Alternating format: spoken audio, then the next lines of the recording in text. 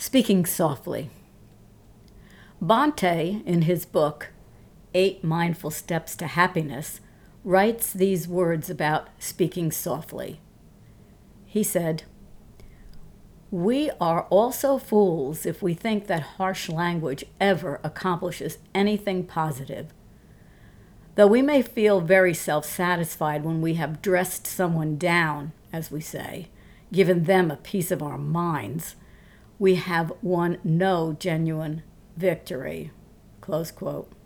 But in reality, that will have created a great divide and more anger and animosity between us.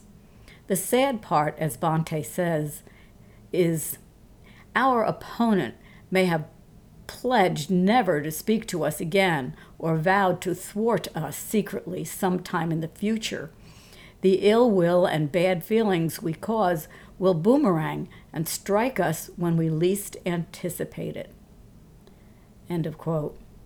And thus, our meditation today is going to help us focus our attention on speaking softly and uplifting others with our words, deeds, and actions to create an atmosphere around us that honors every person, accepts everyone, and allows us to hear their words, feel their feelings, celebrate with them, and cry with them when necessary, all by speaking softly from our hearts to theirs. As we sit for our meditation, let's start by speaking softly to ourselves.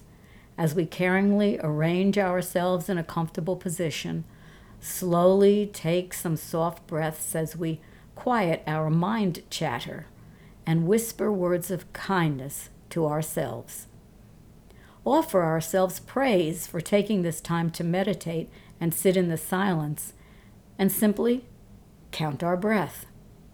If our minds wander to things that are uplifting and loving for self and others, we don't chastise ourselves for allowing our minds to wander.